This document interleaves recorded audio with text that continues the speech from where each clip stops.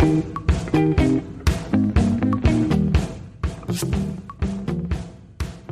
I'm Rebecca Minkoff, and you're listening to Superwomen. Today's guest is the founder of Beautycounter, Greg Renfro.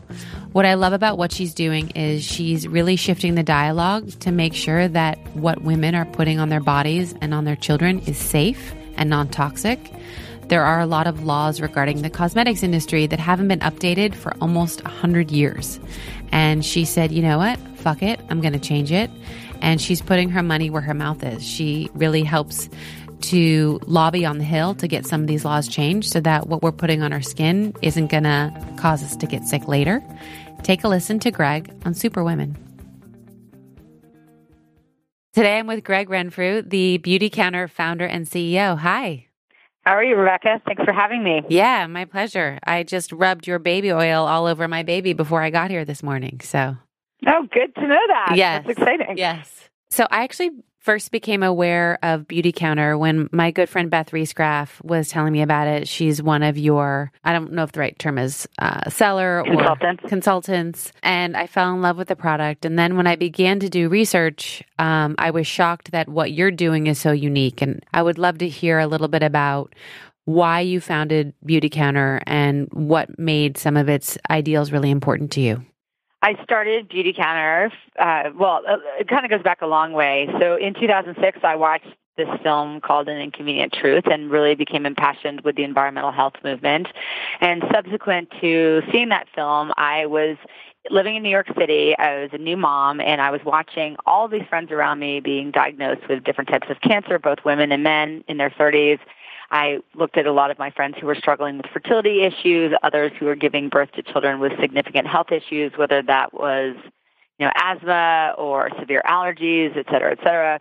And I started to think that something had gone awry and started to do research. And over the, next couple of years came to learn that we had, introduced, that we had not, changed laws governing our industry, the beauty industry. So I learned a lot. Sorry, I should backtrack. I learned a lot, and so I started to make a lot of changes in my life. I could change out my Teflon pans and get to to stainless steel again. I could get rid of plastic and choose glass. I could take my shoes off at the door, buy, 7th-generation cleaning products. But when it came to skincare and cosmetics, I came to learn that we had no regulation over this industry, that laws dated back 80 years, and that there were, over 1,000 chemicals that were banned or restricted in the EU, and only at the time 11 had been banned in the U.S. And I started to wonder what was in our products. I started seeking safer alternatives and really couldn't find anything that met my needs as a woman. I could find all of the traditional brands that we've all known and loved over the years, and they were aspirational, chic, on trend. They performed really well, but they were filled with all these chemicals that I learned were, harmful to the earth, harmful to my health, and banned or restricted in other countries. And then on the other end of the spectrum, there were all these very eco, earthy, crunchy brands that didn't really meet my needs. Living in New York, working in and out of the fashion industry, I wanted a great product, and I wanted to be safe. And so I started the company to really bring high-performing and significantly safer products into the market, and to focus on educating the consumer, because most people still don't know that there are harmful ingredients in the products that they use every day. And also to not just build great products, but to build a business that's more like a movement that spends a lot of time, advocating for, updated laws and more health protective legislation.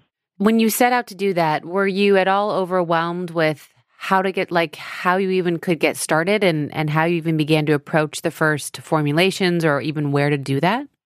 You're an entrepreneur, so you understand that, it takes a certain level of dedication, grit, drive, and resourcefulness. I didn't come from the beauty industry, right? My background was in the consumer market, and I, dabbled in, wedding registry and sort of home decorative and in fashion. So I knew nothing about the beauty industry. In fact, I didn't really even wear that many, beauty products. And so, it was one of those things where I wasn't necessarily overwhelmed, but it took, I called my one friend who worked at L'Oreal, and I was like, could you point me in the right direction of someone else? And so slowly but surely, I started to chip away at the things that I needed to chip away at to understand how to build the business. And I think it wasn't so overwhelming as it was just challenging. I started focusing first on how are we going to create these products, and called, shamelessly, and you probably did the same thing, shamelessly called everyone I knew that could help me and asked them for help. And that got me going on the product standpoint. But then also, I didn't know anything about direct sales. I didn't know anything about, technology. And so I slowly but surely chipped away at it. And finally, over a 2-year period, got products ready, got a business plan ready, raised some capital, and was ready to bring these products into the market. And so when you began to raise capital, did you encounter pushback or people not understanding why clean beauty would be important? Or did people say, yes, there's a white space here, this is going to be great? In terms of raising capital, I think that, for Beautycounter, it wasn't as hard to raise capital this time around as it was my first time around with the wedding list. It was almost impossible to get any man to listen to me when I was talking about the wedding industry, even though it's a $35 billion industry, it certainly was at the time. And, the trying to tell them that the convenience of online purchasing and all this, people just thought I was crazy. I think what was more challenging this time around was not actually getting capital, because I think I was a proven business person at this point in time. And I think people had started to hear a little bit about clean products, or they at least we could draft off the food movement and say, look, this is also coming. I think what was much harder for me was actually getting the contract manufacturers, the suppliers of ingredients, the press to actually acknowledge. People thought I was crazy. And that was harder because no one wanted to make the products, because I was asking them to create the same level of performance minus 1,500 plus ingredients. And that was really, really hard to get people to take that leap of faith. And I kept saying, I promise you there's an opportunity here. I promise you there's a market here. Just take this leap of faith with me. That was much harder for me than actually getting the capital. And so in taking that leap of faith and developing formulations and the product and taking out, I think you said 1,000 plus chemicals, how did you approach that in terms of the little that I know about, ingredients within beauty is, things need to be shelf stable and, not separate. And, a lot of organic things can sometimes, do that, I guess, more easily. So how did it take a lot of research and a lot of just trial and error to get it right for each product? Absolutely. It's a really complicated process creating beauty products. Really. People always ask you, what's your biggest regret? I probably should say getting into this industry in the first place, because it's so much easier to make a sweater than it is to do this. I think that, we have been really consistent and clear in terms of our messaging and our brand promise to the consumer, which is that we focus on safety of ingredients and performance. And so we're not, 100% all natural. We're about 85% natural ingredients, but we do use some man-made ingredients that we think are safe for health and safe for the earth. And trying to figure out how to put those ingredients into formulations that truly perform and are also safe for health and good to the environment has been an incredibly challenging process, and it's taken a huge team of people.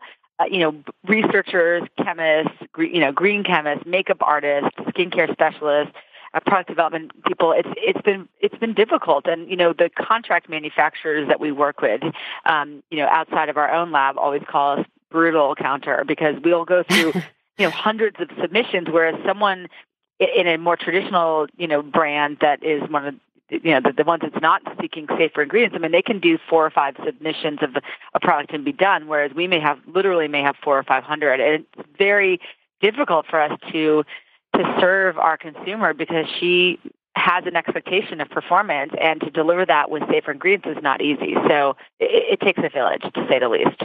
So I'm probably preaching to the choir, but right now, health is so important to women, whether it's working out or organic or gluten-free, whatever it is, non-GMO. Why do you think these same women are still willing to put suspect things on their faces or on their bodies? I think there are 2 different things that are true. One is that most people still have absolutely no idea that there are harmful chemicals in the products that they're using every day. And and you always have the naysayers who say, oh, well, you're just trying to scare people, or you'll have them go to their dermatologist who may say, oh, it's fine to use these ingredients because they're really paid on performance, right? That they're paid to make you look younger and better and healthier, and they're not always aligned with the safety.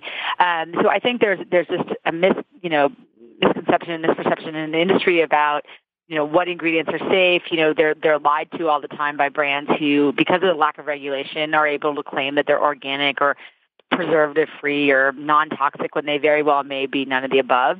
So I think there's an education an awareness issue that we're trying to change by trying to let people know as much as possible, like that they should take charge of the ingredients that they're putting on their bodies. And so we're trying to help that effort across all brands and across the industry. And I think the second thing is that there's just an incredible amount of pressure on women to be perfect and to be, absolutely beautiful and to look younger and to be skinny and to be this. I mean, there's just such pressure on women. I always say, like, the models don't even look like the models. You and I both know this. You look at a supermodel in real life, and she never looks like she does in the pictures on the magazine ad or whatever. And I think that people are holding us to a standard that's not achievable. I think I'm really thrilled to see that there is an increased sort of awareness, but also support of women who are all different types of women, shapes and sizes and skin tones. And I think we're starting to move in that direction. But I think that we all, have historically been programmed to think we're not good enough. And so when when you're getting older and you see that first wrinkle on your face or whatever, the immediate answer is I have to cover this up, as opposed to owning it and saying, I am who I am and I am this age and I'm proud of who I am. And I think that women have, utilized cosmetics in particular to make, to sort of, gain self-confidence and to make them feel prettier and, more attractive to the world when they honestly look amazing just the way that they are. And I think that's just a cultural and societal thing that hopefully will shift over time. It needs to, man. I keep seeing all these caked up faces and these, I'm like, gosh, you just look so much older with all this crap on your face. I agree. And I have a lot of my friends who are always like, oh, well, you have some wrinkles on your face. Like, you should really, get rid of them. And I kind of say, no, but I think I actually look better this way than I would if I, use some ridiculous measures to get rid of my wrinkles. Like, I actually think you look worse. But, right. That's a personal choice. Totally. But for me, whatever. I mean, I always say I can get more bangs. Love that. But, sometimes you'll see me now and I look like Anna Wintour because my bangs are going to be across my forehead to hide all my wrinkles. But, better that than something else. Totally. So you have established when you did create a movement in that you have 40,000 women, selling your product every day. How did you know that was the right way to do this? And then how did you go about building an army? Because you really have an army. Yeah. So it's interesting. So knowing that we were bringing products into the market that were going to go up against the incumbents, right? They were going to go up against all the traditional brands.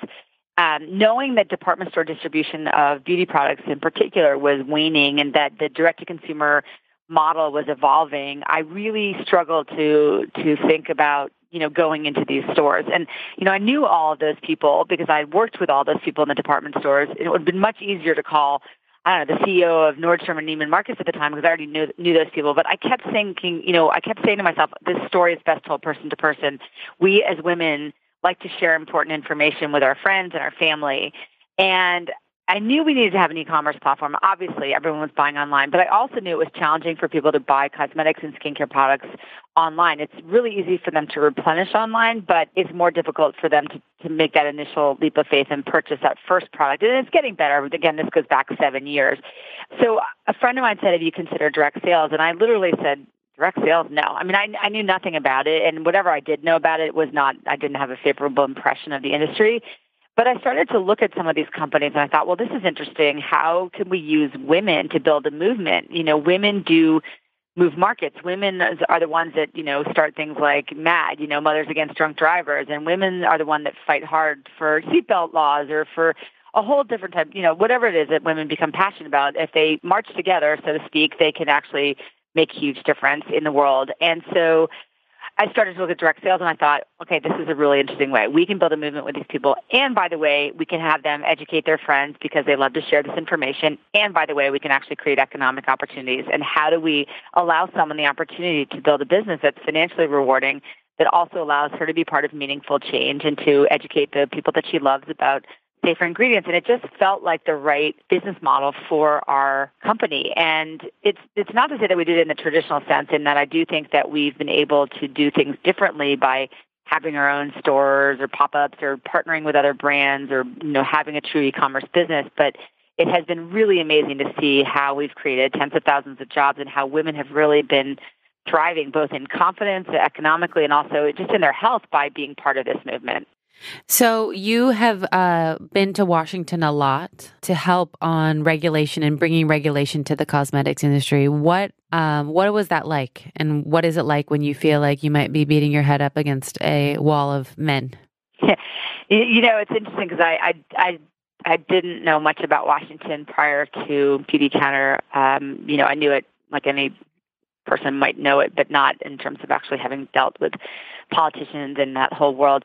It's been interesting to me. I mean, I think the thing that has been both exciting and also incredibly frustrating, the exciting side of it has been is that I've realized that your voice does make a difference, and that one person can actually make a difference in Washington and can affect change all the way down to laws. So I do think when you think of democracy, I do think that we should all be focused on participating in our democracy, whether that is picking up the phone when you have something to say to your local member of Congress or, voting. Those are privileges that we are afforded in this country that I think not enough people take advantage of. And I think that it's both our opportunity and our responsibility. And I do know, when you go into these offices of the senators or whatever, that they do take these calls and they have to, and they document them. And so if they get 15 calls in a day, as an example, on a certain subject matter, like they know that they need to serve their constituents, and they start to focus on these issues.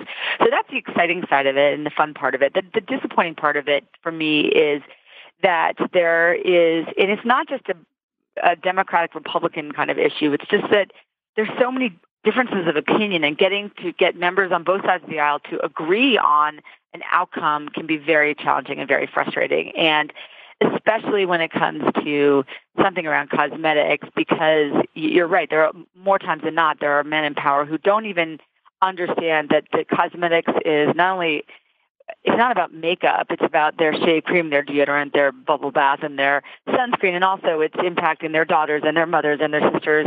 And so getting people to kind of check their egos at the door and actually do the right thing for the consumer can be frustrating at times.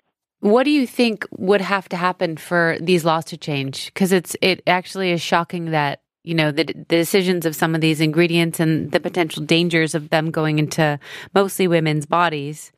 Do you think it would take 10 companies like yours, or you have to go up against the lobbyists who work on behalf of the people that make these toxic chemicals? Or I guess I'm just trying to understand, it's mind blowing that this could still be going on.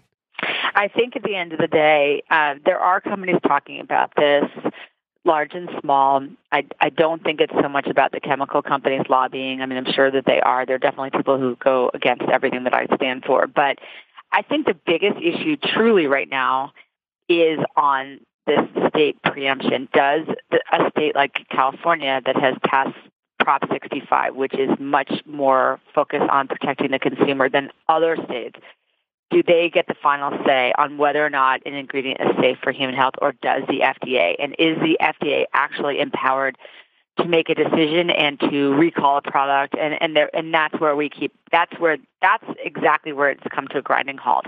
Who gets that final say? And I think how to solve that, I'm not sure, which is why we haven't yet. I think that if the Republicans and Democrats could both just move a little and create an environment where states could have more power, but within reason, and the federal government would have more power, but within reason, I think there's a middle ground there, but I don't know that I myself am going to be the one to solve that. Right. But the one thing that's also interesting is that there is bipartisan support of this initiative. Like, everyone agrees that the cosmetics laws need to change. It's just how they change it they're not agreeing on right now. Right. If a woman wants to start making, a listener wants to start making changes to her beauty routine, what are things that she can look for that put her on a more healthy lifestyle with her beauty ingredients? Other than, of course, she's going to get from Beautycounter, but if she can't.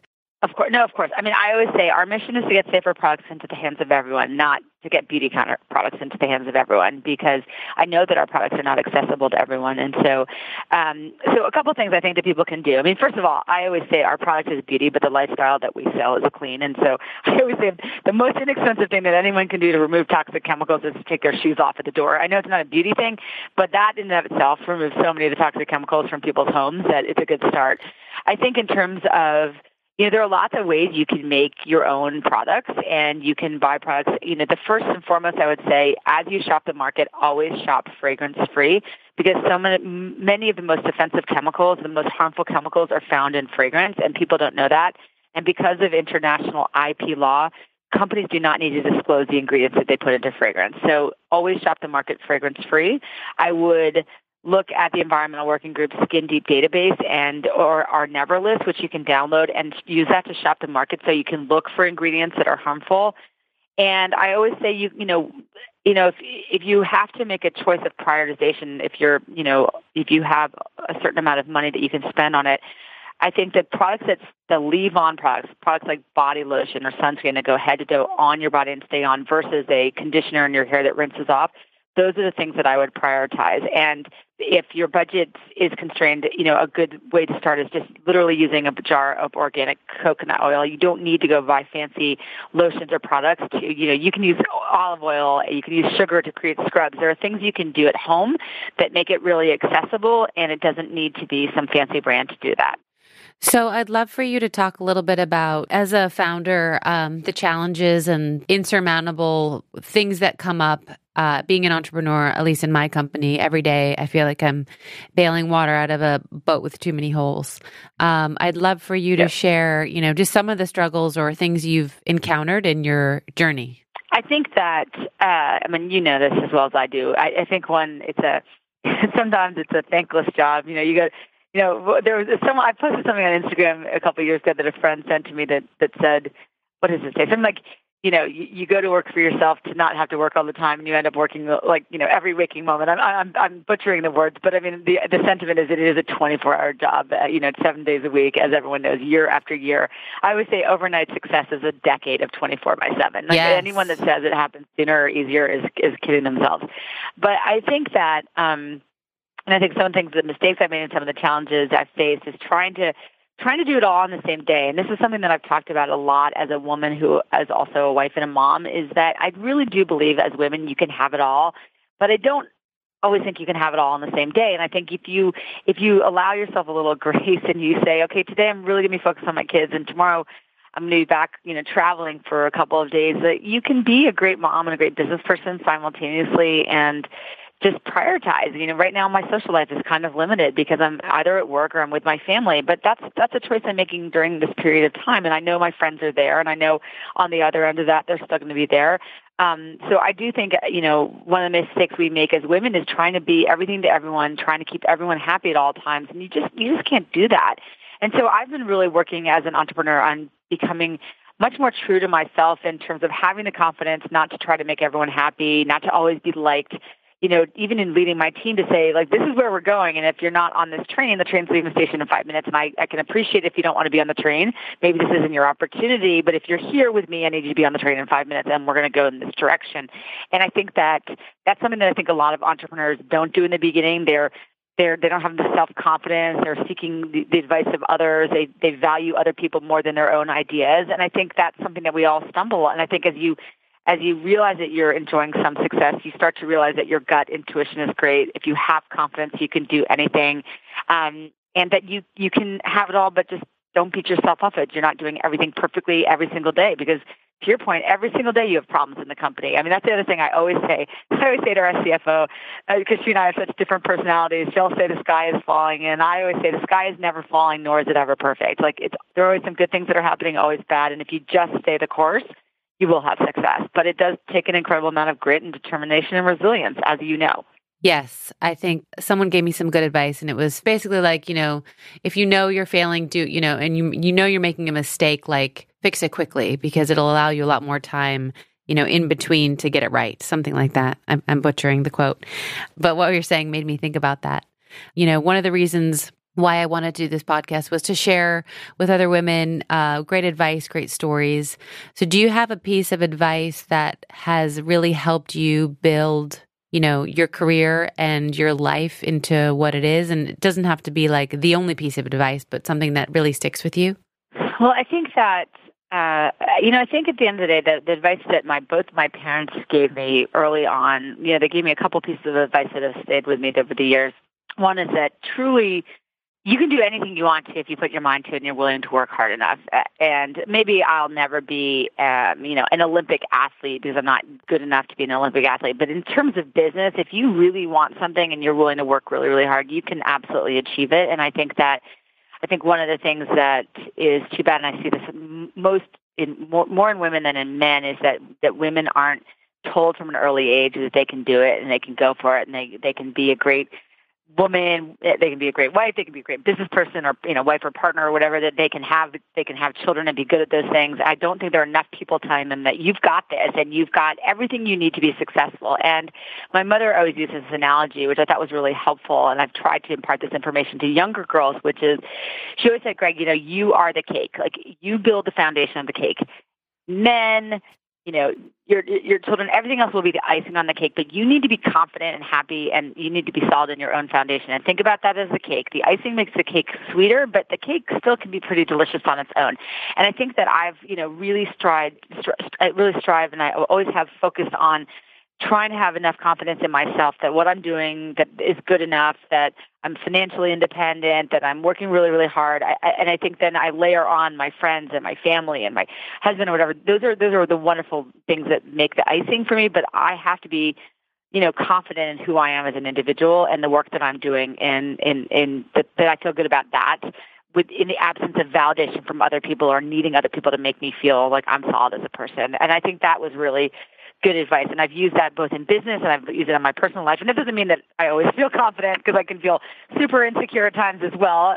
But I think it helps to know that you can do it. And I don't think that advice is imparted enough on women, especially. I don't think they're told that they can do it and that they've got the chops. I think they're doubted by people all the time, from the age they're a little girl all the way through their marriages and everything in between. And I think it's time for us to sort of, understand that we can do it, that we've got everything we need to be successful. Awesome. Greg Renfro, thank you so much for being on the podcast with me. It's my pleasure. Thanks so much, Rebecca. Thanks. That was Greg Renfro from Beauty Counter. You can follow her at Beauty Counter or at Greg Renfro. And for those of you who haven't hit the subscribe button, please take a minute to subscribe, rate, review the show, send us a DM, send us questions, what you want to know. And thanks for listening always.